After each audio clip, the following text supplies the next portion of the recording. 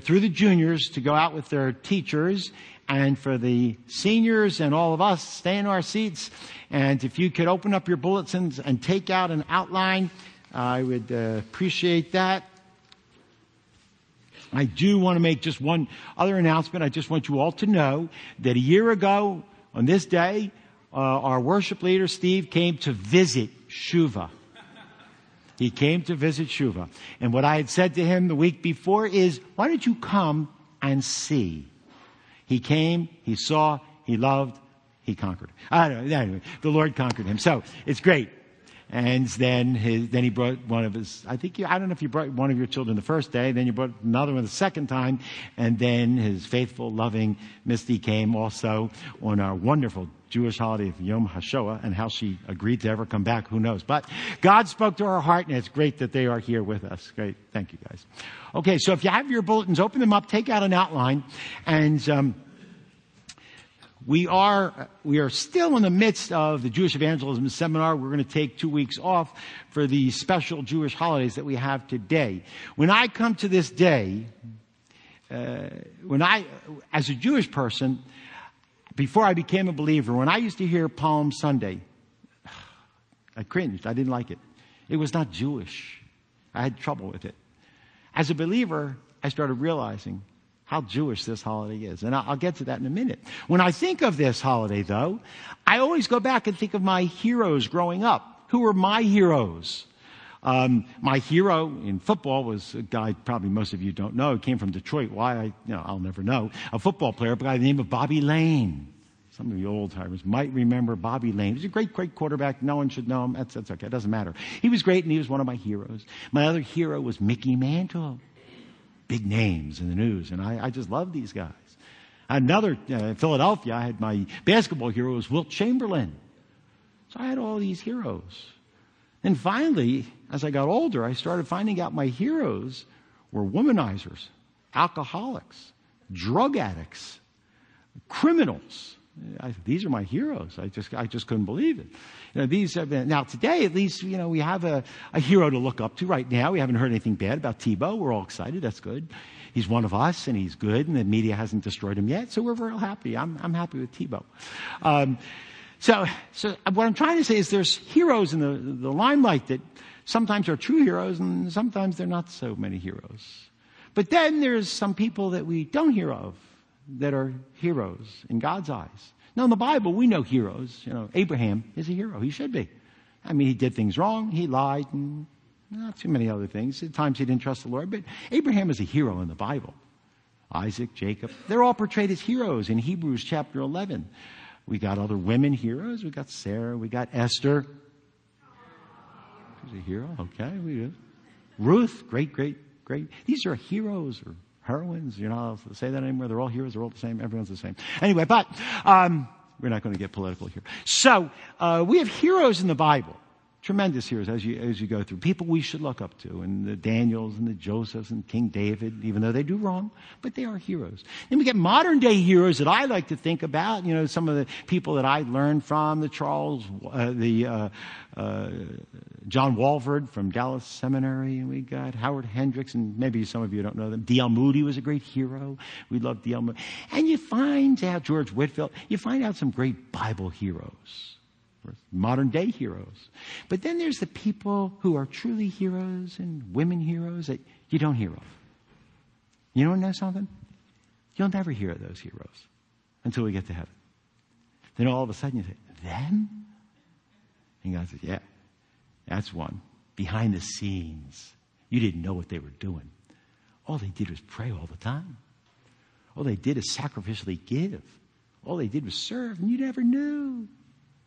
Because they're like what I like to call the unknown heroes that we never hear of. Chosen people, I think I told you last year, chosen people one day, our secretaries in the headquarters, people give to the ministry of chosen people. And Chosen People is the organization that helped birth Shuva. They asked me to come out, and so Shuva is now an independent congregation separate from Chosen People, though I'm involved with both. But they get envelopes every week. And that has gifts in there. And there's $5 gifts, $1 gifts, $10 gifts. Oh, nice gifts, 100, 200. They get gifts all the time. the secretaries. And can you imagine if you're a secretary and chosen people and you open up an envelope and you see $1,000, they freak out. They cheer. They're so excited, into our ministry. So a couple of years ago, one of the people in Chosen People opened up an envelope, a secretary, and said, this can't be real. It's a joke. $1.2 million in a check. No one knew. No announcements. So, of course, they had to check in. It was good. The check was good. So, of course, our Chosen People, some of our big donor relations people, they went to visit this person in Chicago to see their mansion, to see their great, great place. And they lived in a little hut, a little nothing. They just saved all their money and gave to Chosen People Ministries. They give to the quiet, unknown heroes of the faith. You see, God sees everything we do. He knows your heart. You can trick us. You can't trick him. And the amazing thing is one day we'll stand. It's what we call in 2 Corinthians chapter 5, the judgment seat of Messiah. That's when believers are judged. Now, let me tell you, if you make the judgment seat of Messiah and you're judged, no one of you is going to hell. You're all made it. But you are judged for your works and how you served him. And you get rewards in heaven. So we look to that day. And so God knows your heart. So what I'm talking about today is what I call the unknown heroes. And the reason I bring that up is because tomorrow, the whole world really, what I like to think, celebrates the unknown Messiah. Now, of course, to believers, they know who it is. But it's really, in a sense, the unknown. In Washington, I remember growing up. I don't know if they still do it. I haven't seen it a lot of time. But I remember growing up as a kid. In Washington, every year, they celebrated what we call the unknown soldier. You always hear the big heroes that get the Congressional Medals of Honor and the Silver Stars and all that. But there's a ceremony, I think, in Arlington Cemetery where they honor the unknown soldier that nobody knows. And I like to think that's what tomorrow really is. It's the unknown Messiah, at least to my Jewish people. And that's what tomorrow they celebrate Palm Sunday. We're Messianic. We do it on Saturday. So we call it Palm Shabbat. It really was tomorrow. But we're celebrating it and we're talking about it today. Palm Shabbat or Palm Sunday. Now, when I say that, sometimes to people, they say, is it Jewish? This holiday is so Jewish. And I like to think I'm taking it back. It's mine. This holiday speaks about the Jewish Messiah. It speaks about the Old Covenant scriptures. It speaks about the prophetic word of the Bible from the Tanakh. It just rings of everything Jewish to Jewish people. And that's what I'd like to talk about for a few minutes, is what I like to call the unknown Messiah. If you have your outlines, I want you to take them out. And I want you to fill certain things out there. How to recognize the true Messiah. My Jewish people today do not recognize him. They don't know who the Messiah is. The Jewish people, if they get anything interested, if they're all interested, they say, who is the Messiah? How do we recognize him, the Messiah? In fact, let me tell you this. There have been many false messiahs throughout the ages. And if you say to the Jewish people who are interested, most are not, how do you recognize the Messiah? Well, false messiahs, we've had a few. In the 90s, there was Schneerson. He was the Lubavitch rabbi in New York. And his followers proclaimed him the Messiah. He never proclaimed himself the Messiah. He passed away, and his followers were waiting for him to be resurrected. He hasn't been yet, so it's now been almost 20 years. But he hasn't been resurrected. But they proclaimed him the Messiah. Throughout history, there was one Messiah a couple centuries ago. Rabbi Tzvi was a predicted Messiah. They said he was the Messiah. So then finally the Muslims got a hold of him and put a gun to his head and said, are you the Messiah? He said no, so he converted to Islam, and so he's not the Messiah. Anyway, so throughout history, we've had the false messiahs. Actually, back 2,000 years ago, in about 135, it was the second great Jewish revolt. The first revolt is what we call 70 CE, Common Era 70, or actually 67 when it began, 66 it began. And then there's the second revolt of Jewish people against Rome, which took place in about 132 to 135. It's what we call the Bar Kokhba rebellion against Rome. Bar Kokhba was a Jewish warrior. He led the fight against the Romans, and the great rabbi at that time, one of the greatest rabbis to ever live, is called Akiva, Rabbi Akiva. He proclaimed Bar Kokhba the Messiah. Of course, Bar Kokhba was killed. He was not the Messiah. My question to our Jewish people is that you proclaim Rabbi Akiva as a great rabbi, but he proclaimed a false Messiah. You should be angry with Akiva, because he proclaimed a false Messiah. But of course they lift him up. So many false messiahs. The question we want to tell you today is, how do we recognize who the Messiah is? Follow along with me in John chapter 4. John chapter 4. How do we recognize him? Listen, all of a sudden in history, 2,000 years ago, Jewish community was going on. You have the Pharisees, the Sadducees, you have all the different sects of Judaism at that time. A lot of different sects of Judaism. The Essenes, the Qumran community. And all of a sudden there was a man in the midst of Israel, walking in the land, just out of nowhere. And a man starts saying things like this. John chapter 4. A woman speaking to this man in what we call the present day Samaria, Judah and Samaria. I don't say the occupied territory because it's not occupied. That's what they try to say. It's not Israel's. I talk about Judea and Samaria. That's what it is in the land of Israel. It's not don't say the West Bank, because that's showing that the Jewish people don't really own it. They do own it. They've always had it. But in that area, a woman came and said to Yeshua, says, I know the Messiah is coming. Now the whole background is a little conversation is going on in Israel between Yeshua and this woman. And the woman says, I know Messiah is coming. You sound like, a very intelligent man. So Yeshua says, he who is called the Anointed One. That she said, I know Messiah is coming, the one who's called the Anointed One. Same word, Anointed Messiah. When that one comes, he will declare to us everything. We'll know he's the Messiah. Yeshua spoke to her and said, I who speak to you, I am him. This phrase kills me. It's just incredible. Because you go, in the hustle and bustle of LA and New York, and, there's so many people. If I was the Messiah, I would not do what Yeshua did. And it's a good thing I'm not the Messiah. So this is so strange. This is so strange. If you're the Messiah, I'm coming in power and glory. I want everyone to see me. But instead, when you walk through the land of Israel and there's nothing, there's desert and there's nothing, and all of a sudden, a man is sitting by a well somewhere in Samaria.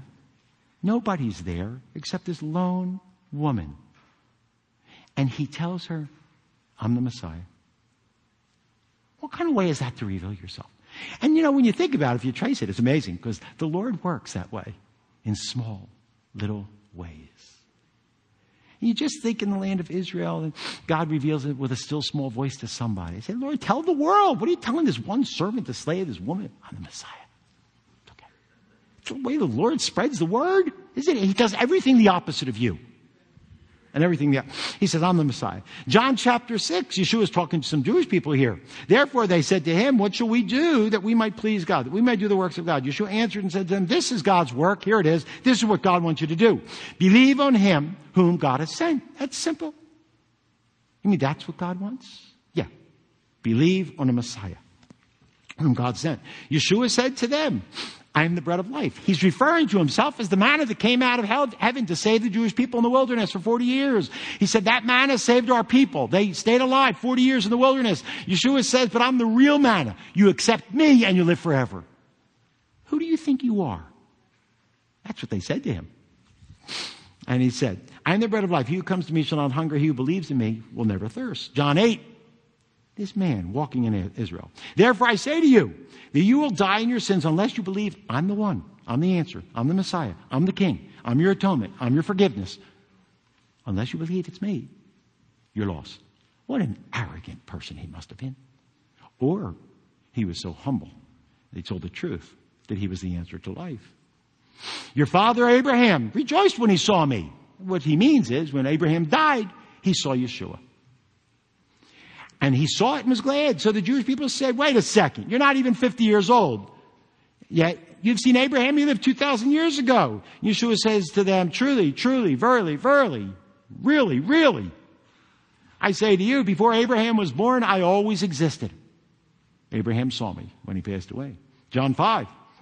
You Jewish people, you search the scriptures because you think that in them you have eternal life. You search the scriptures, you think studying this is give you an eternal life? He says, these scriptures that you're reading speak about me. See, the Bible, the Old Covenant, should direct you to Yeshua. The Old Covenant, the Jewish scriptures, the Tanakh, should point you in the direction of the Messiah. He says, do not think that I accuse you before my Father. The one who accuses you is Moses. Oh, no, wait a second. That's the one they set their hope. In whom you've set your hope. You believe in Moses. You believe this? Moses told of me. So you should believe in me. If you believed Moses, you would believe me because he wrote all about me in the Torah. You see, when my Jewish people have trouble with me believing in Yeshua, and they say it's not Jewish, they say, we believe in Moses. I mean, in theory, you could say, no, you don't. No, you don't. If you believed in Moses, you have to believe in Yeshua. Because Moses spoke about me. It's in the Bible. It's in the Scriptures. But most Jews just, nah, it's okay. It's a holy book. Not for me. I want to believe what I want to believe. I want to live the way I want to live. Moses spoke about me. But if you do not believe Moses' writings, how will you believe my words too? You see, this common man who walked in Jerusalem was the Messiah. He claimed to be the Messiah. But he didn't fit their picture. He wasn't what we expected. He went against all their traditional beliefs, and listen carefully, God always does that. To challenge you, to make you think you're going, God's, you? That's God. That's what he does. He didn't fit the picture. He wasn't what we expected. And like I like to say on this Jewish holiday, because he came on a donkey, not a horse. The power, the great king, the son of David, was supposed to come on a horse, not on a donkey. So, follow along with me or fill it in here. He wasn't what we expected. Fill this in.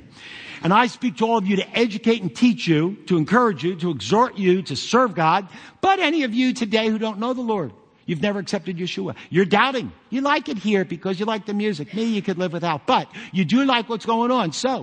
But I challenge you. Listen to the word of God and you judge for yourselves. Who is the Messiah? How would I know him? Fill it in. Knowing what to expect will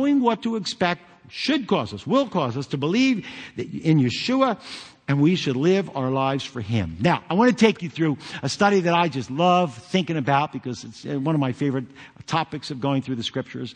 These portions, as we've been doing in our Jewish evangelism seminar, show us who the Messiah is, what to expect. But it's the unexpected Messiah. It's not the common ones that Jewish people think about. These are the uncommon ones. So fill it in and let's follow along. First, the Messiah. How would we recognize him? What's to expect?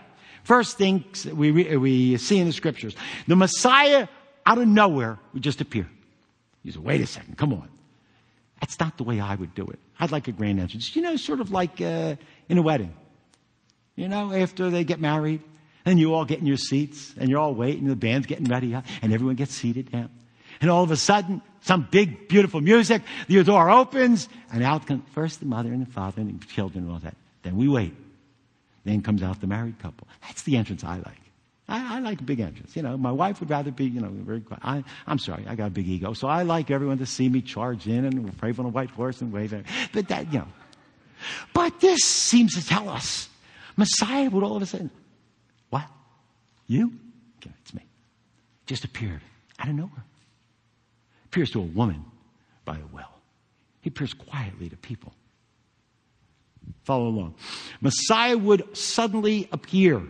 Now, the first one who writes about him is Daniel. Well, not the first one because Moses did, but Daniel speaks of the Messiah. Background quickly. Daniel wrote about the year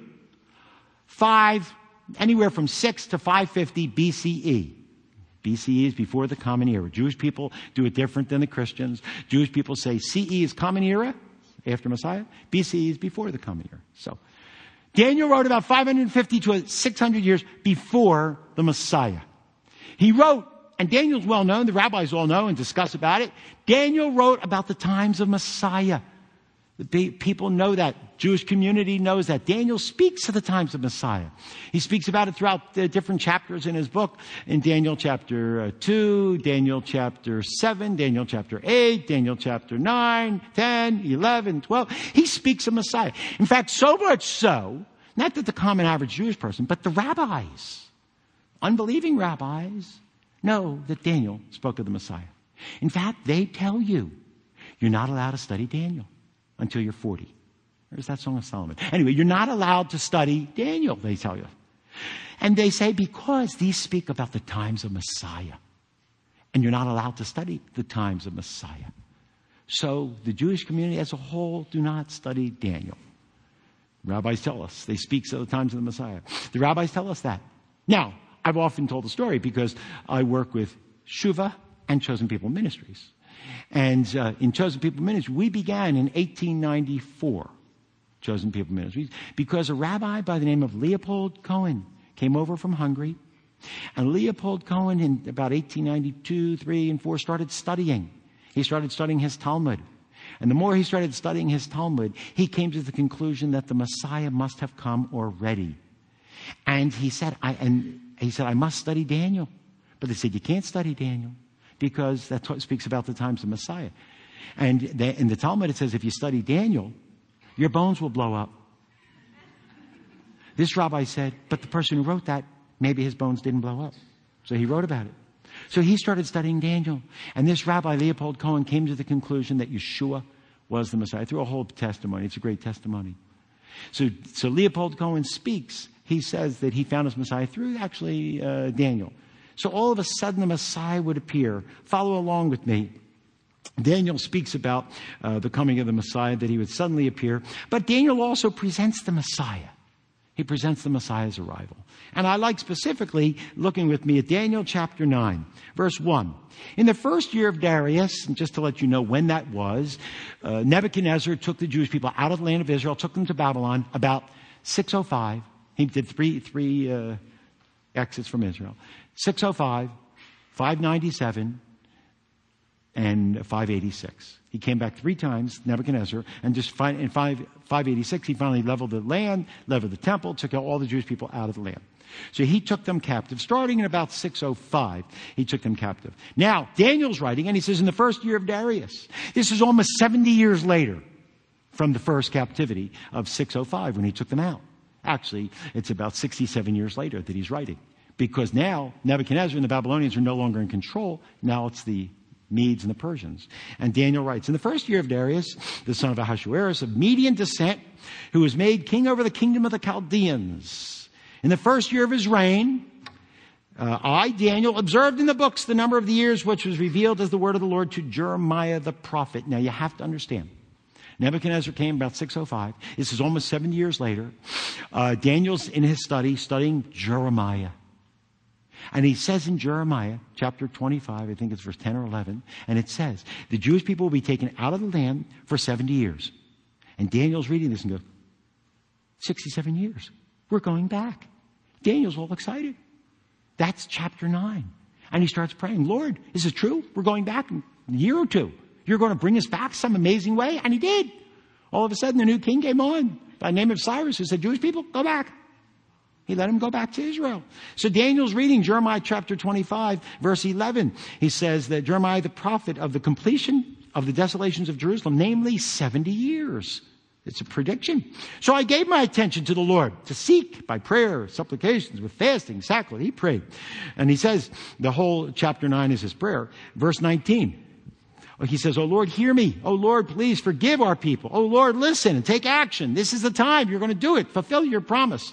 For your own sake, oh my God, do not delay because of your city, Jerusalem. And your people, Israel, are called by your name. So it says, God, or the angel, he gave me instruction. He talked with me. And he said, oh Daniel, I've now come forth to give you insight and understanding. So Daniel knows we're going back. Daniel starts praying and the angel speaks to Daniel. You're praying, let me give you insight. This is what's taking place in Daniel's study. Verse 23.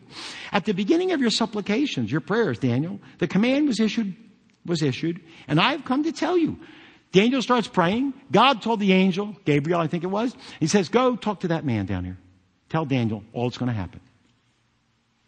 And he says, the command was issued, and I have come to tell you. I love that next phrase. It may be true of all of us. The angel said, for you are highly esteemed. Could preach on an hour just on that. But may we all be highly esteemed in God's sight in our lifetime.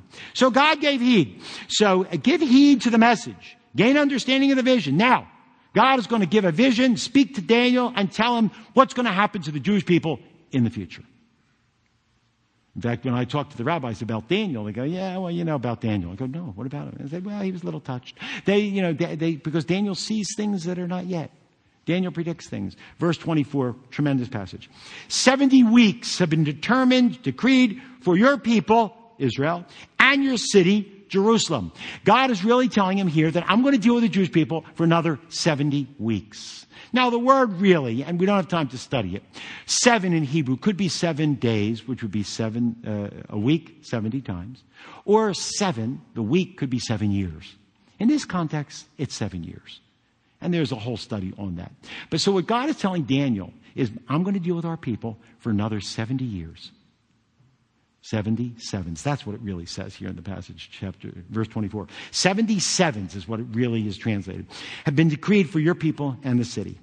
This is what's going to happen at the end of those 70 years, which really turns out to be 490. I will finish all transgression.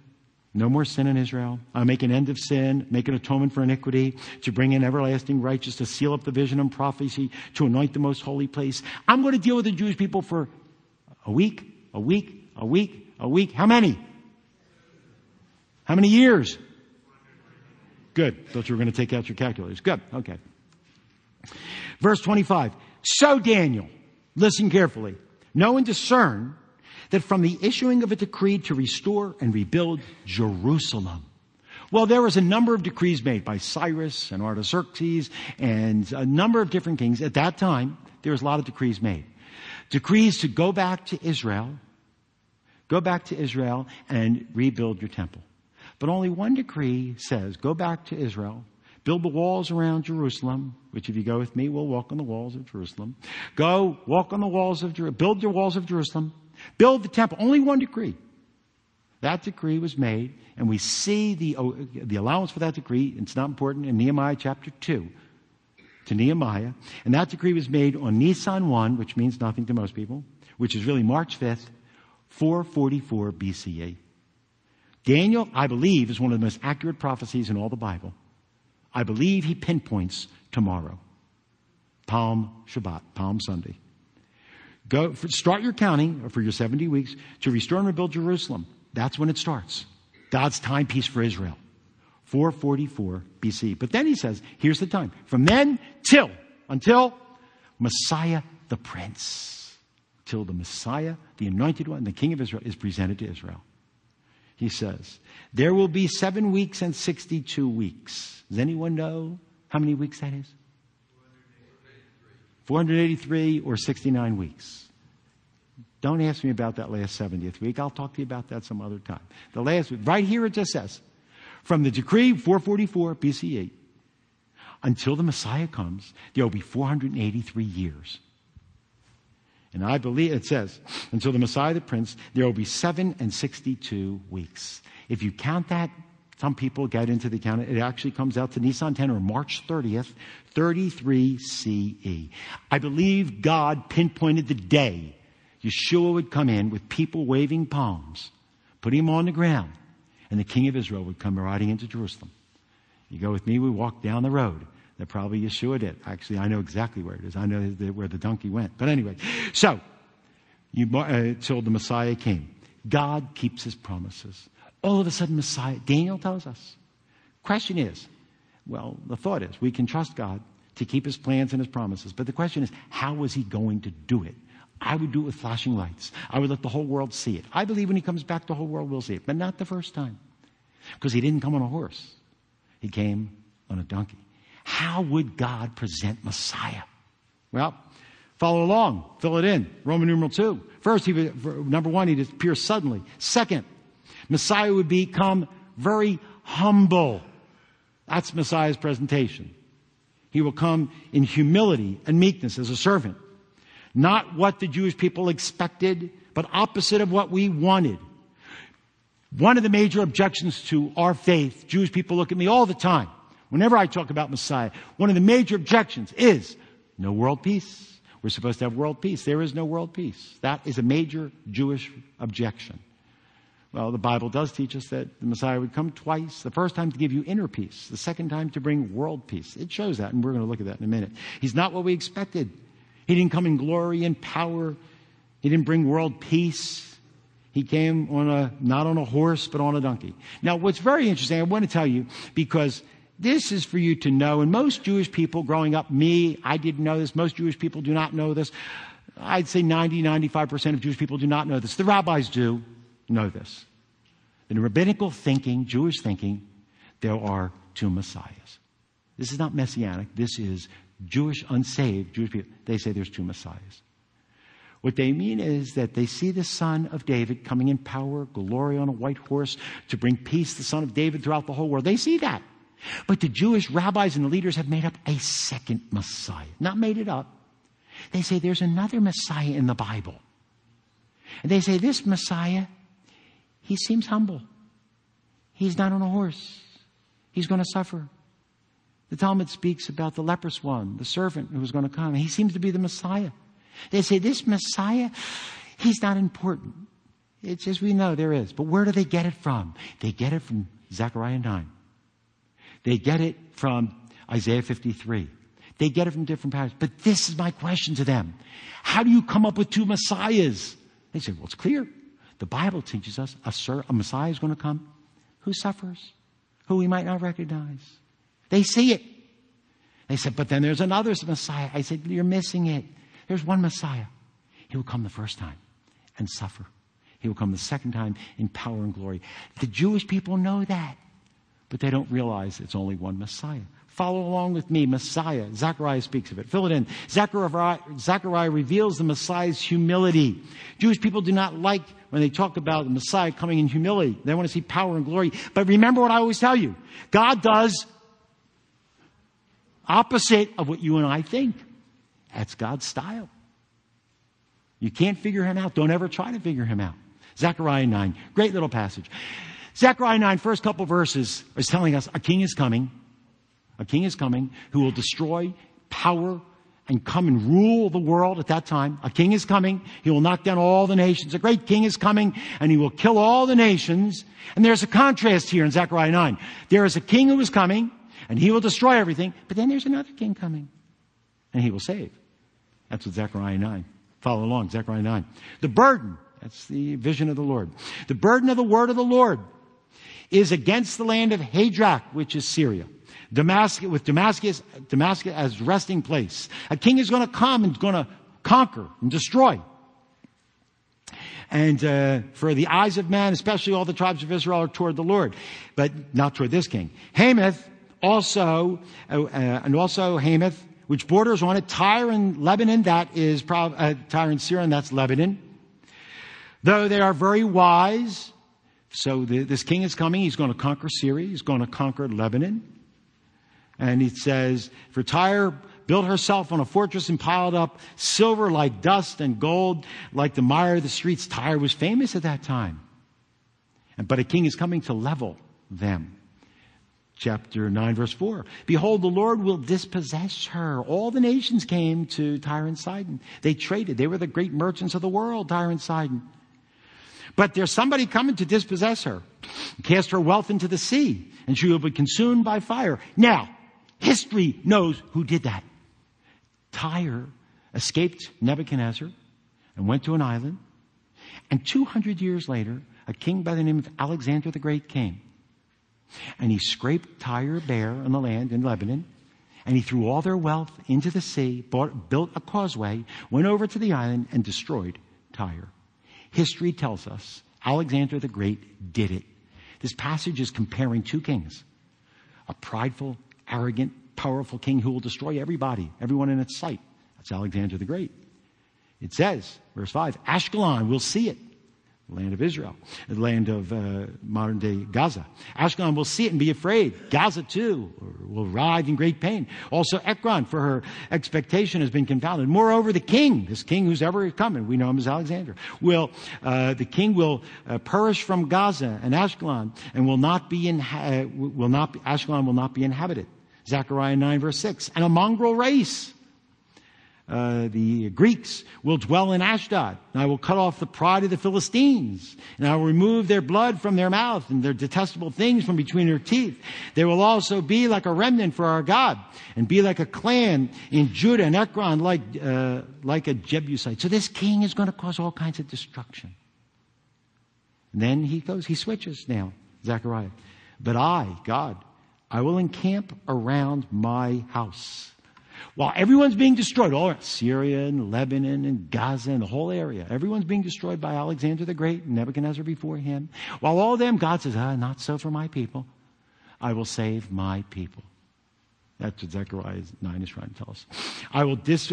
Zechariah, I will camp around my house because of an army, because of him who passes by and he returns. No oppressor, nobody's going to come on my people. We'll pass over them anymore. For now I have seen with my eyes. Rejoice, Jewish people. Rejoice, Israel. You are safe.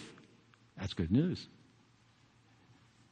You are safe. Rejoice, O daughter of Zion. Shout in triumph, O daughter of Jerusalem. Great, our king is coming. Our proud king on a white horse to deliver the Jewish people and conquer the world. That's what the disciples, when they came to Yeshua, they said, is it this time you're going to kill Rome, knock off Rome, and we'll reign with you now? Yeshua says, you don't understand what you're talking about. I'm the Messiah, but you got it all wrong. Rejoice greatly, O daughter of Jerusalem. Behold, your king is coming to you. Good. He's just. Oh, I know he's just and righteous. He's endowed with salvation. Good, deliverance, salvation. He is, whoa. I don't like that word, humble. I don't want my Messiah to be humble and meek and bow down. I want him to conquer the world. Our Messiah is coming. He's going to conquer. He's going to save Israel, but he's humble. He's mounted on a donkey. No. It's supposed to be a horse. Even on a colt, the foal of a donkey. See, Zechariah tells us when Messiah comes, in a sense, we won't recognize him. Daniel says he'll just appear. And in a sense, the Jewish people will look at him and say, you? You're the Messiah? Too humble. Too meek. 550 years later, a Jewish boy by the name of Levi, and he writes, maybe 600 years later, Levi writes these words in the book of Matthew, chapter 21, 600 years later. And he says, when they had approached Jerusalem, and they came from Bethpage, this is tomorrow, on the Mount of Olives, then Yeshua sent two of his disciples. Now, I do want to, people always say, when you go to Israel, it's like the Bible comes alive. It is. It really is. When they came from Bethpage and they came down the Mount of Olives, when you go for the first time, you're going to stand right there. You're going to say, this is it. I'm standing here. This is what he's talking about. Mount of Olives. Yeah, you're right there. When he says he went down the road, you're going to go right down the road. Same road. Except now it's paved. Maybe a little better than they have it paved. Maybe not. Rome did a pretty good job. Anyway, so it says, saying to them, they came down the Mount of Olives, Yeshua and his disciples. They said, Yeshua says, go into the village opposite you, and immediately you're going to find a donkey there, tied with a colt, untie them, bring them to me. If anyone says anything to you, you shall say, the Lord has need of them, and immediately he will send them. Matthew continues to write, this took place to fulfill the words which were spoken by the prophet 600 years before. 550 years before. Look what it says, Matthew 21:5. We just read it. Say to the daughter of Zion, behold, your king is coming to you, gentle, mounted on a donkey, even on a colt, the foal of a beast of burden. This is incredible in their time. As they see Yeshua coming, they say, wait a second, our prophet Zechariah said today would happen. I think Daniel 9, Zechariah 9 are two of the greatest prophecies in all the Bible to actually tell us the day, the time Messiah is going to appear. And it says the disciples went and did just as Yeshua had instructed them. And they brought the donkey, the colt, their coats laid on. They sat on the coats. Most of the crowd spread their coats in the road. And others were cutting branches from the trees, spreading them in the road. Palm Sunday, just putting all the palms down. It says the crowds are going ahead of him. And those who followed were shouting, Hosanna. Hosanna. I'm sorry, Steve. I'm offending you now. I know. But, they sang Hosanna, which means save us. And really, literally it means save us. But you know what they really were saying? It really means praise the Lord. That's what it was saying. Or save us, or they were really singing a praise to God. And it says, Hosanna. Where was it? What verse am I on? Help me. Good. Okay. Hosanna to the Son of David. Blessed is he who comes in the name of the Lord. Hosanna in the highest. When he entered Jerusalem and all the city was stirred. Who is this? I saw him walking around Jerusalem. It's ridiculous. This guy, he's the king. It's amazing to think that king is actually God in the flesh, riding on a donkey. When he entered Jerusalem, all the city was stirred, saying, who is this? The crowds were saying, this is the prophet Yeshua from Nazareth in Galilee. You see, Matthew is telling us the fulfillment of that prediction of the Messiah, that he was going to come humble.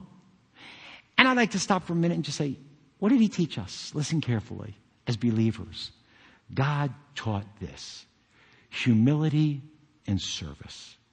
That's what Yeshua's first coming is all about. Listen carefully. Not knowledge. The Bible says this: knowledge puffs you up. Knowledge puffs you up and you think you're better and know more than everybody. If God really speaks to you, you learn to listen, not to blurt out. You learn to be humble and meek and serve everybody. You say, but I know so much. If you're humble, you shut up. The Rabbi Saul, the Apostle Paul, can you imagine being brought up to heaven, seeing the Lord face to face, and God speaks to you? You know what I would come back and tell you about that? You couldn't shut me up. He came back and God says, not allowed to say. Knowledge puffs up. Yeshua taught us humility. When you think you know, most likely you don't. Arrogance comes from knowledge. Yeshua taught humility and service. The greatest, I believe probably the greatest passage in the whole Bible speaks about Yeshua's humility. The greatest passage. He will come and conquer and reign forever and ever. Philippians chapter 2, one of the greatest passages in all the Bible, taught humility. Rabbi Saul teaches us this. He says, don't do anything from selfishness or empty conceit. Real quickly, I'm sorry. Background to this is in the town of Philippi, there was tension in the congregation. 2 women actually were having problems, and they were causing divisions. And Paul writes this letter and says, peace. Come on, work together here. That's really what it's all about. People think the book of Philippians is about joy. It's really not. It's about unity in the faith between 2 people that were causing problems in the congregation. And then the second thing of that byproduct is if you unify, you will have joy. But it's really about unifying. And he says, do nothing from selfish empty conceit, but humility of mind. Regard one another as more important than yourself. Don't merely look out for your own personal interests. That's what I say. Never think of yourself. Never think of your personal gain. Give everything up. Listen, the secret, I'll tell you, to spiritual life is want nothing, desire nothing but Him. And God will bless you and meet your needs. He will place you where He wants. Don't look out for yourselves, but also look out for the interests of everybody else. That's a true spiritual person. That's our Messiah. That's what He did. He always thought of everybody else, not Himself. Because He entrusted Himself to a faithful God who could do all things. And He says, and then Paul gives the greatest illustration in the whole Bible. He's telling us how to behave toward each other. He says, now let me give you a little illustration about that. Verse 5. Have the same attitude in you, which was also in the Messiah. This is how I want you to live your life. Verse 6. Although He existed in the form of God, listen carefully. I know you don't understand this. A lot of people don't understand it. But the phrase, He existed in the form of God, literally means He was God Himself. Not the Son of God, not Junior, not someone who came after, not a king and a charismatic person. He existed in the very essence and nature of God the Father. He wasn't God the Father. He was the same as. That's what the phrase really means. He existed as God, always in eternity. God Himself. In eternity, it was always God the Father, God the Son, God the Holy Spirit. He existed as God. He didn't regard equality with God a thing to be grasped. Didn't have to hold on to it. You don't have to hold on to your position. You don't have to let everybody know how important you are. Never. Never. But instead, He emptied Himself. Now, I can tell you this little phrase, emptied Himself. Yeah, what's that mean? Let me tell you, 2,000 years the scholars have argued and fought over that phrase. He emptied Himself. What does that mean, He emptied Himself? Listen carefully. God can't stop being God. So Yeshua can never stop being God. So they come up with ideas. No one's 100% sure what that means. But it means when Yeshua emptied Himself, some people say, well, He voluntarily gave up the use of His omniscience, His omnipresence, His powers, and His deity. He voluntarily set them aside. Still had them. gave it up. Yeah, it's a thought. Something else emptied himself. He said, maybe it means he lowered himself to be like me and you. Could be. He emptied himself. They guess. I like that there's one of the hymns that say he emptied himself of all but love. That's nonsense. He can't. He can't empty himself. He can't stop being who he is. So we're not sure, but it does mean some kind of condescension. He didn't hold on to being God. He emptied himself, taking on us, the form. Now that itself is very humbling. God became us. Now that's very, very humbling. It's like you and me becoming a bad person on the streets of New York or in LA. Maybe becoming like an animal. Maybe becoming like an ant. Maybe becoming like a protozoa. Anyway, that's what it is. We can't even conceive of how low he became. Becoming like one of us. One of his creatures. The eternal creator. He became like us. Being made in the likeness of man. Just like us. He looked like us. He acted like us. And yet the amazing thing, he was God. Amazing. Then he being found in the appearance of man. If that's not bad enough to be like you and me, he humbled himself more. He became obedient to the point of death, suffering at the hands of mankind. Not only that, but death on a cross.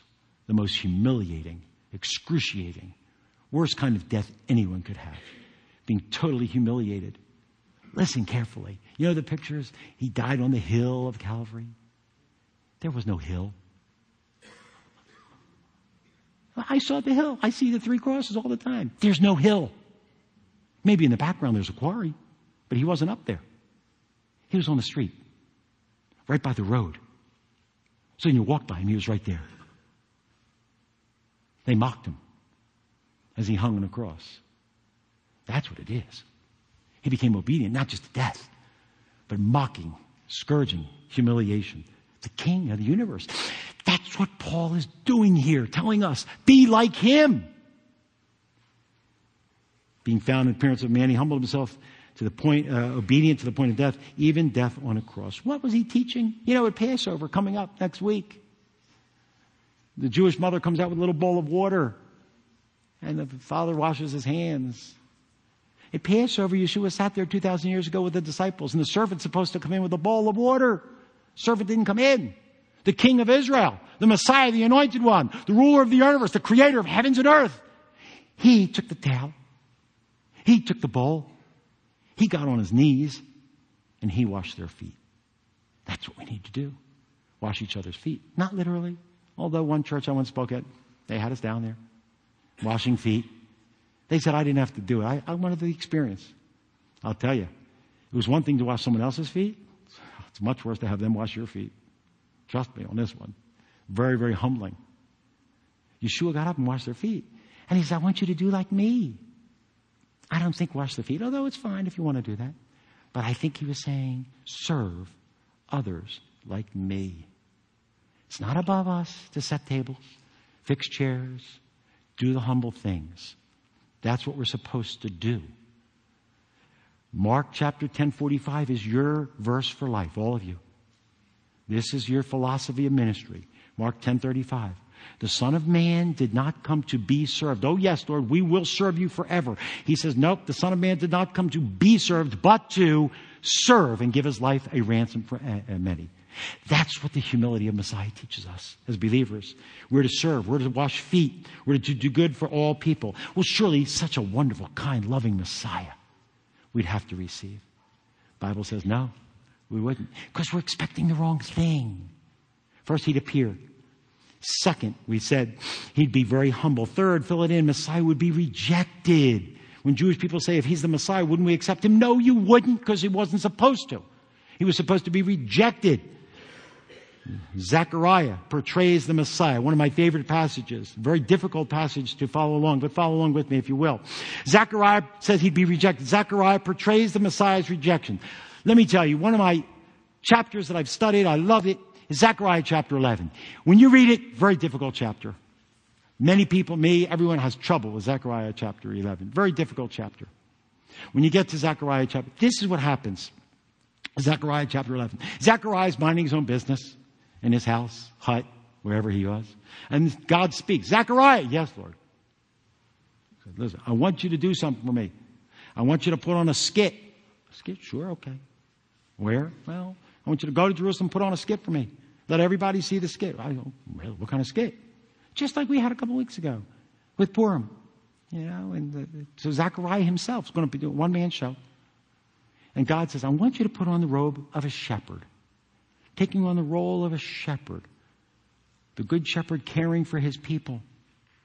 And the Bible is filled with verses in Jeremiah, Ezekiel, about there are many false shepherds in Israel. I want you to be the real shepherd. The real shepherd is the Messiah, who would shepherd and care for his people.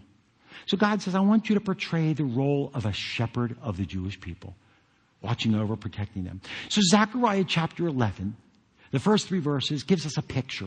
And if you watch, I think like Terminator or one of those movies, or some of those movies, they begin with all of a sudden destruction. The whole world's destroyed.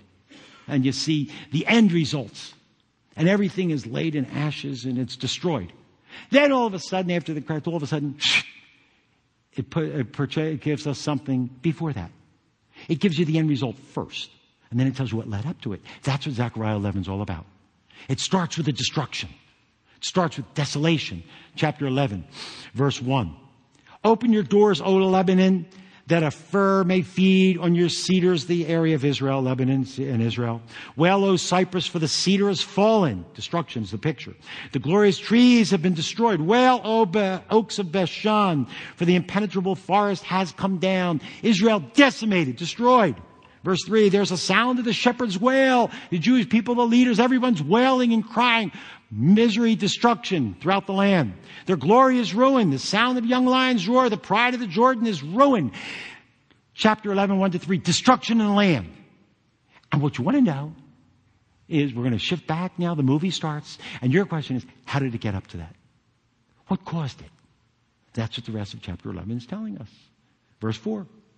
Thus says the Lord, my God, Zechariah, portray the role, he says, pastor of the flock, doomed to slaughter. I saw the destruction. God says, yes. Now I want you to play the role of the shepherd, the pastor, shepherd, the rabbi. Shepherd the people who are doomed. The destruction is coming. Verse 6, we read, the shepherd, he says, for lo, I will no longer, God speaks to the Jewish people, I will no longer have pity on the inhabitants of the land. God is going to punish Israel. Listen, I love Israel. I love the Jewish people. God loves them more than I do. God has said, I'll always preserve them. But God, many, many times throughout all of history, has made his people, he's punished them, disciplined them, chastised them. There's another chastisement, punishment, difficulty on Israel. And he says, I won't have pity on them now. The destruction is coming, declares the Lord. But behold, I will cause the men to fall, each into another's power, the power of the king, and they will strike the land, and I will not deliver them from their power. This happened many times in Israel. The Assyrians came, Sennacherib came, Nebuchadnezzar came. Many people came, destroyed Jerusalem. History after that, Titus came. Destruction of Jerusalem is common throughout history. But God has always preserved them. And God tells them now, something's going to happen. They're going to be destroyed. So Zechariah says, okay. So I pastored the flock. I shepherded them. And it's almost like you have a losing cause here. God tells Zechariah, shepherd them, care for them, but you're going to lose. Sort of almost, I don't know what God has for America. We pray for America. We want to do good and try to do everything we can to get America back. Might be a losing cause. I don't know if we've gone too far. Listen, America is not the apple of Israel's eye. Apple of God's eye. So I don't know what God's going to do with us. But I know this shepherd, he was told, shepherd the people, even though I'm going to bring destruction. And that's what Zechariah 11 is saying. He said, so I pastured the flock which was doomed. Hence the afflicted, the Jewish people of the flock. And I took for myself 2 staffs, the one I called Favor, the other Union. So I pastored them. 2 shepherd's staff, shepherd's crook, Tovim. Favor, Union. That's the 2 names. And he's walking around. Zechariah's walking around. Favor, Union. What's favor mean? God favors his Jewish people. Watch over them. Protect them. Union, I'm going to destroy them. I'm going to break them up. Break up the union. But I'm shepherding him with the 2. That's the shepherd. And he says, I shepherd the flock. Verse 9. Then I said, it's too late. The shepherd's going to say at some point, too late. I'm not going to shepherd you anymore. I'm not going to keep extending myself. I'm not going to keep reaching out. but I have to bring the destruction on my people. It will happen. That's what verse 9 is saying. He said, so I will not pasture you. What is to die, you're going to die. What's to be annihilated, I'm sorry, Israel, it's going to happen. The destruction's coming. And let those who are left eat one another's flesh, a picture of destruction in the land. So I took my staff favor and I cut it in pieces. Didn't cut it in pieces. The picture there is he took the shepherd and everyone's looking, and all of Israel and all the kings and the priests and everybody there. And Zechariah takes favor, God's favor. That's what he did. Broke it. What do you mean? God's going to discipline his people. He always loves his people. Always will. Always bring them back. But here he's going to destroy them. Destruction. I took my staff favor, cut it in pieces, and to break my covenant. Not his eternal covenant. His covenant of giving them favor at that moment. It's not his eternal covenant. You always have to understand a word in its context. It's always dangerous to say one word is always the same everywhere. That's where people get into wrong interpretations of the Bible. They think they see one word and they trace it all over, and all of a sudden they know everything. They don't know anything. Because a word speaks in its context. And your false teachers take the one word and they trace it. And I've traced it everywhere. I got it here. They blitzkrieg you and you don't know if you're coming or going. They don't know what the word means, because words mean different in different contexts all the time. I say, look at that bull. You know what I'm talking about. I say, you're a bull. It's different. That's people get in trouble when they interpret the Bible. Listen to false teachers all the time. And he said, where was I? Good.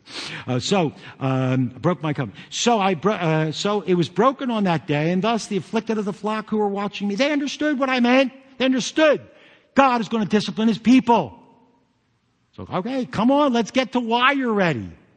All right, verse 12. The shepherd says, I said to them, listen, I ministered to you. I took care of you. I shepherded you. I told you the ways of God. If you like my ministry, if you like what I'm doing, respond. Yeshua said to the Jewish people, respond. Follow me. Obey me. Walk with me. Do what I tell you. If it's good, that's my wages. My wages up here is having people say, and I hear it all the time, you know, because of you, they say, I read the Bible. Oh, that's all I want to hear. Because of you, I'm witnessing. That's the greatest wages I could ever ask for, to tell you the truth. That people would walk according to God's ways, not mine. If it's good, give me my wages, the prophet said. The shepherd says. If not, okay, go your way. You don't want to follow me, that's fine. So they weighed out for me 30 shekels of silver as my wages. What is he talking about? This shepherd. He's playing the role of the good shepherd, and Yeshua was valued at 30 pieces of silver. That's what the nation of Israel valued their Messiah when they sold him to Judas for 30 pieces of silver. That's what it's talking about. The destruction is coming because our people rejected their Messiah. Not an eternal punishment. It was actually 70 CE, the destruction of Titus and the destruction of Jerusalem through Titus. They weighed out for me what they valued me at, 30 pieces of silver. And then if you want to have an example of sarcasm in the Bible, here it is, verse 13. Then the Lord said to me, throw it to the potter, that magnificent price. That's exaggeration. See, the Bible does speak in exaggeration. It wasn't a magnificent price. It was a humiliating price. Throw it to the potter's field, and that's what took place, at which I was valued by them. So I took 30 pieces of shekels of silver and threw them to the potter in the house of the Lord. That's what it says. Our Jewish people would value him. Messiah, fill it in. Messiah's work should be valued by you and me. We should not give 30 shekels of silver, but he is your first love. You should give him your finances. You should give him your prayer. You should witness and share. You should find out what your place is in this body of Messiah and humbly serve God. It's not enough to come here on a Saturday. It's not enough to go to a Bible study. You should be serving. What do you value your salvation? What do you value the Messiah as? Study the Word of God. Obey him. How do you show how you value him? Well, we move on. If he would be rejected, then what would happen? Fill it in. Number 4, I think we're up to. Number 4, the Messiah would die before 70 CE. We knew this. We looked at this in the Messianic prophecy. Daniel predicts the Messiah's death. Follow along. Daniel predicts the Messiah's death. Daniel predicts it when he would die. Follow along in Daniel chapter 9. We saw this before a little bit. So you are to know and discern from the issuing of a decree to restore and rebuild Jerusalem. Does anybody know when the decree was made to restore and rebuild Jerusalem? Anybody in this room today?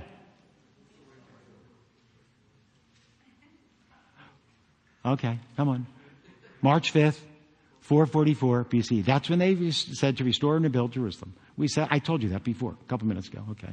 And some of you are saying, you told me so long ago, I forgot. But anyway, from the issuing decree to restore and rebuild Jerusalem until the Messiah the Prince. That's Palm Sunday. There will be 7 weeks and 62 weeks from Artaxerxes' decree to the Messiah is presented on Palm Shabbat. Then after that, after this 483 years, after he's presented as the king, sometime afterwards, then it tells us what would take place with the Messiah. He's presented as the king. Good. What's going to happen next? It tells us. Then after that time, the Messiah will be cut off and have nothing. Wait.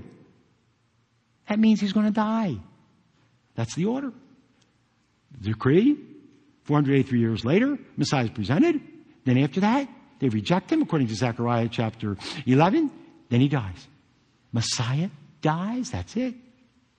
Messiah dies. And he says, then the Messiah will be cut off. First he's presented. Then sometime after he died. Daniel tells us when. He would have to die before the destruction of the Jewish temple.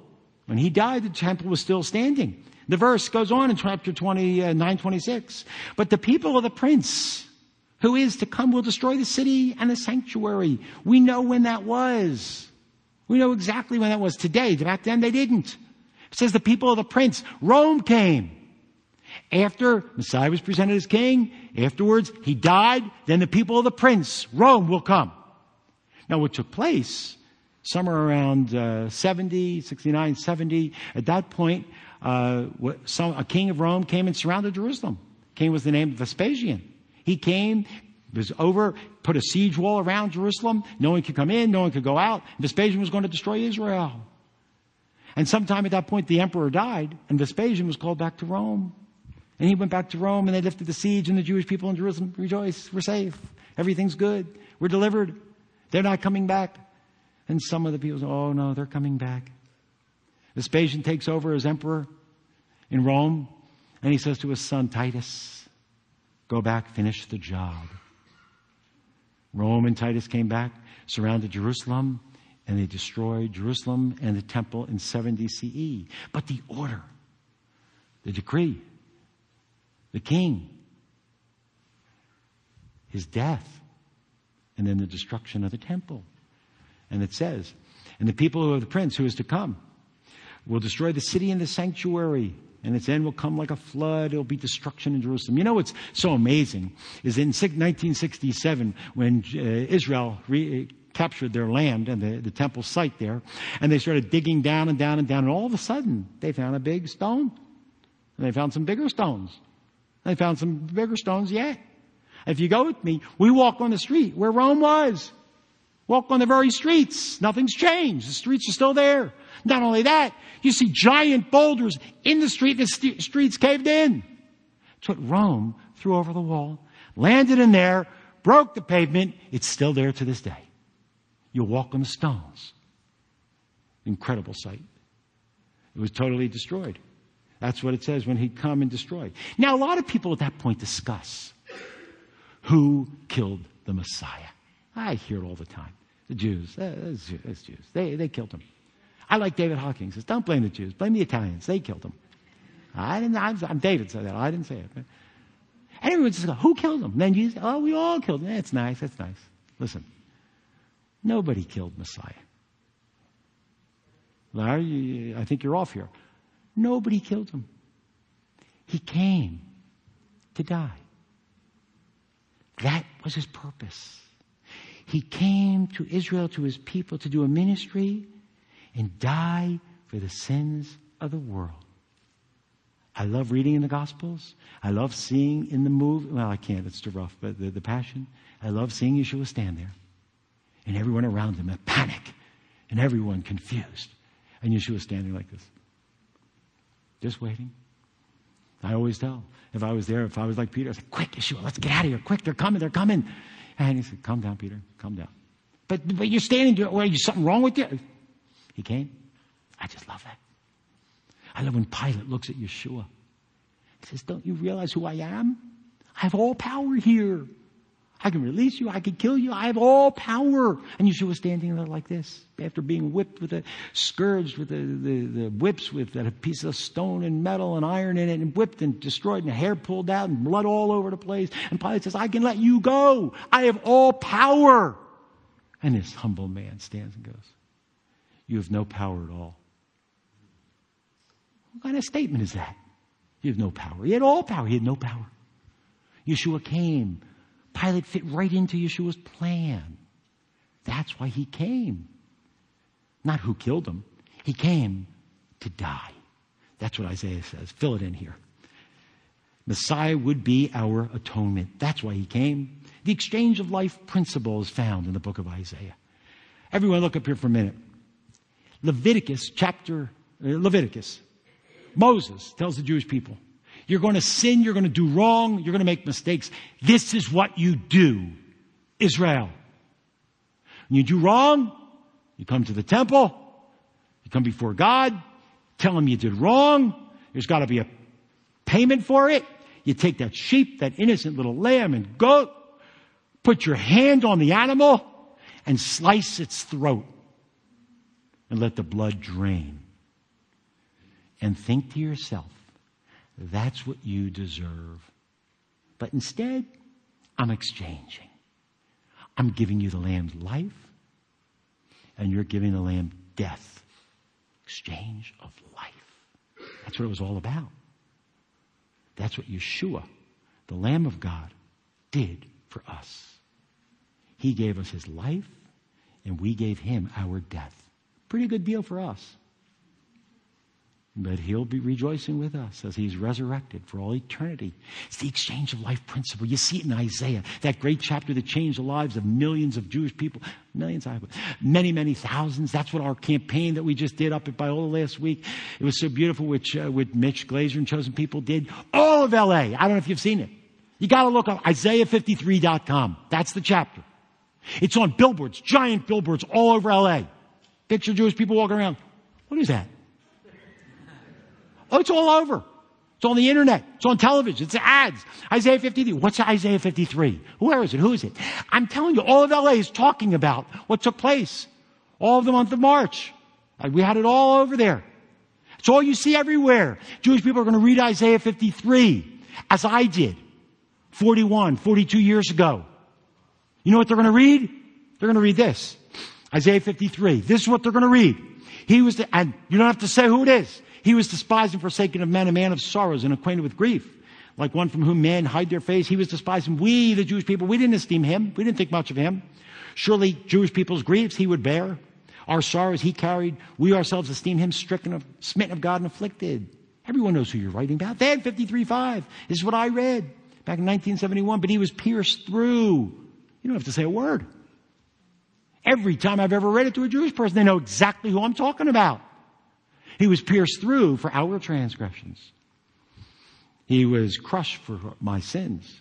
The punishment, chastisement of our well-being fell upon him. By his suffering, his scourging, his whipping, I'm healed. I'm made well. All of us like sheep go, wander very easily. Each of us has turned to his own way, but the Lord has caused all of, listen, look. The Lord has caused all of our iniquity, look at me carefully, to fall on him. The Lamb. Exchange. My sins, his death, my freedom. That's the exchange of life. Isaiah tells us that. Isaiah tells us why he came. He'd be an atonement. He's the atonement. Someone just asked me today, what about the people in Babylon, those who didn't have the sacrifices in the old covenant? What happens to that? Listen, the sacrifices in the old covenant never saved a person. I thought it did. It was a picture of what was going to save them. It's the heart So that when Daniel and Ezekiel and the Jewish people went to Babylon, they had the right heart. They'd put their trust in God, and God knew that Yeshua's sacrifice was going to cover them, even without their sacrifice at the temple. And we read Isaiah where he speaks of the atonement. Isaiah 53, verse 8. By oppression and judgment he was taken away. And as for his generation, the Jewish people, they considered that he was cut off out of the land of the living. For the transgressions of my people, they considered, to whom the stroke was due. But the Lord was pleased to crush Yeshua. God was pleased to crush Yeshua. Putting him to grief. If he would render himself as a guilt offering, he is the offering. He will see his offspring, means he will really be resurrected. He will prolong his days. He will go on and live after his death. The good pleasure of the Lord will prosper in his hand as a result of the anguish of his soul. He will see it and be satisfied, and by his knowledge, my righteous one, my servant, my king, my anointed one, Yeshua, the King of Israel, the hope of the world, the one we didn't expect, the one who came on a donkey, is the Savior of the world. The anguish of his soul, he'll see it. He will justify, make righteous the many. He will bear their sins. Therefore, I will allot him a portion with the great. He will be exalted. He will divide the booty with the strong, because he has poured out himself to death. He was numbered with all the sinners, with me. Yet he himself bore the sin of many. He interceded for the transgressors. Exchange of life. He was atonement. So how would he die? David tells us Messiah would suffer greatly. And I've already told you. David predicts the crucifixion. Let me ask you, anyone ever hear this phrase? Anyone? Tell me if you have. Raise your hand if you have. My God, why have you forsaken me? Raise your hand. Okay. Now I want you to call out. Tell me, who said it? Good. Now everyone says Yeshua, Jesus. He did. Who said it first? 1,000 years before. David said it, wrote a psalm.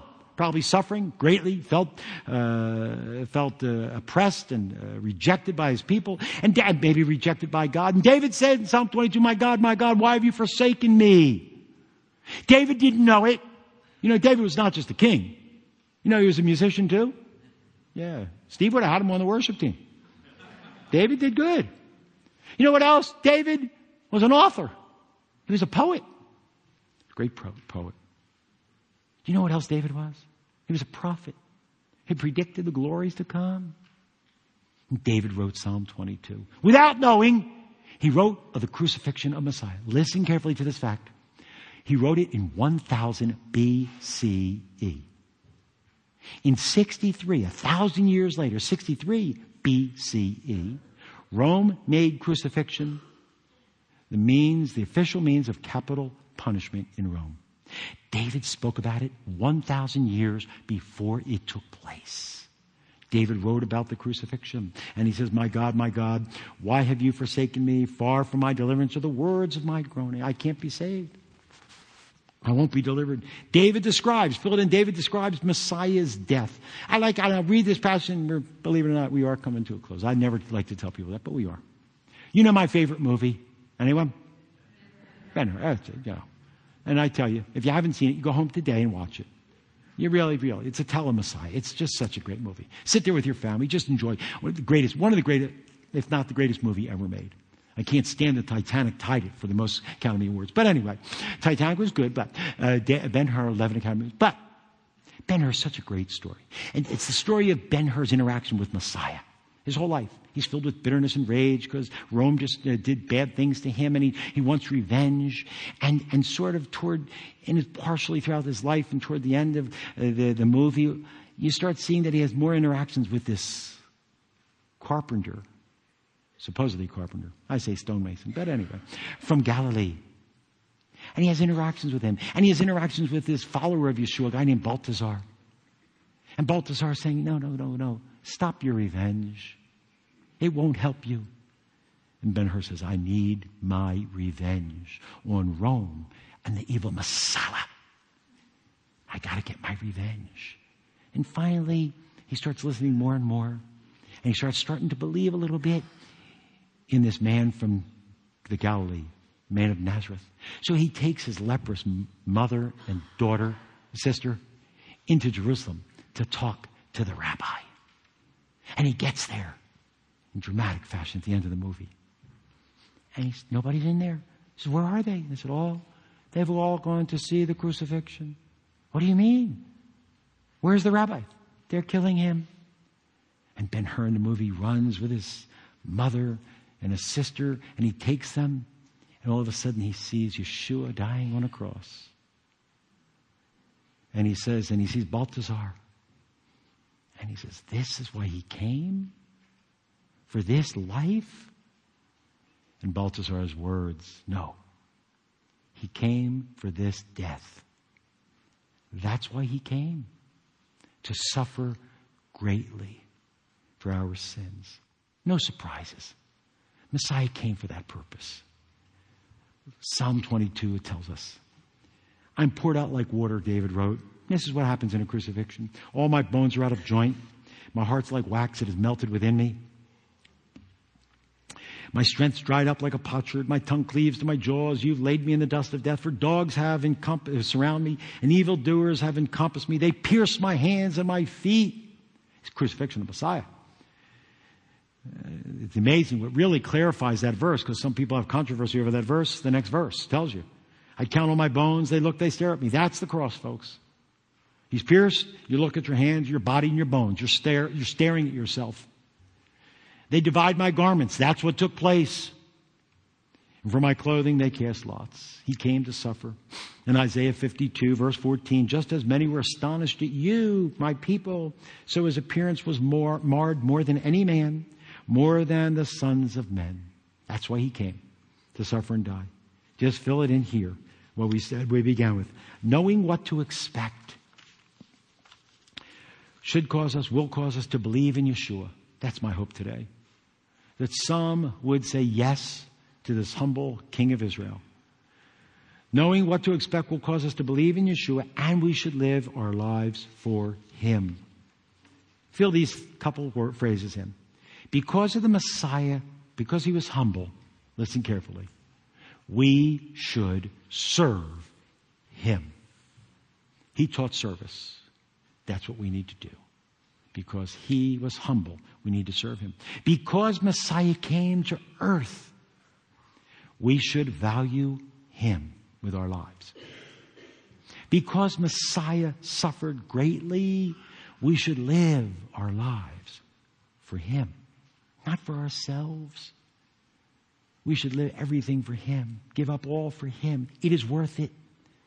We strive and work. I think it's Isaiah 55. It says, you work for money, for food and clothes. He says, stop it. He says, you don't have to work. You put your trust in Messiah. Yeah, sure, go out there. You need jobs. But you live your life for him. And last, fill it in very carefully. Because Yeshua is the Messiah. Today, if you have never done it before, we should receive him into our heart and life today. Yeshua's words we close with. I say therefore to you that you shall die in your sins, and I could add, separated from God for all eternity, without God, without me. Unless you believe, put your trust in, receive the Messiah, you are lost in your sins. John 1, but as many as receive him today, to them he gave the right to become children of God, even to those who believe on his name. Today, you can have eternal life if you believe in the unexpected Messiah, the humble Messiah. Let's all bow together for a word of prayer. Our God and Father, we thank you for this unexpected hero, our unexpected Messiah. My heart's desire, my prayer today for all of us is that we would bow before you and humbly serve you. That we would value what Messiah did for us. That we would follow him and obey him. And my heart's desire, my prayer today, if there's someone in this audience today who's never said yes to Yeshua, I make it very simple according to the Bible. Just say, I believe God. I believe that I'm a sinner. I believe I've sinned against you. And I believe you sent Yeshua to be my atonement, my exchange of life. I now receive him into my heart, into my life, as my Messiah and Savior. For we ask all these things in Yeshua's name. Amen. Let's all stand together We want to bow together. We want to stand.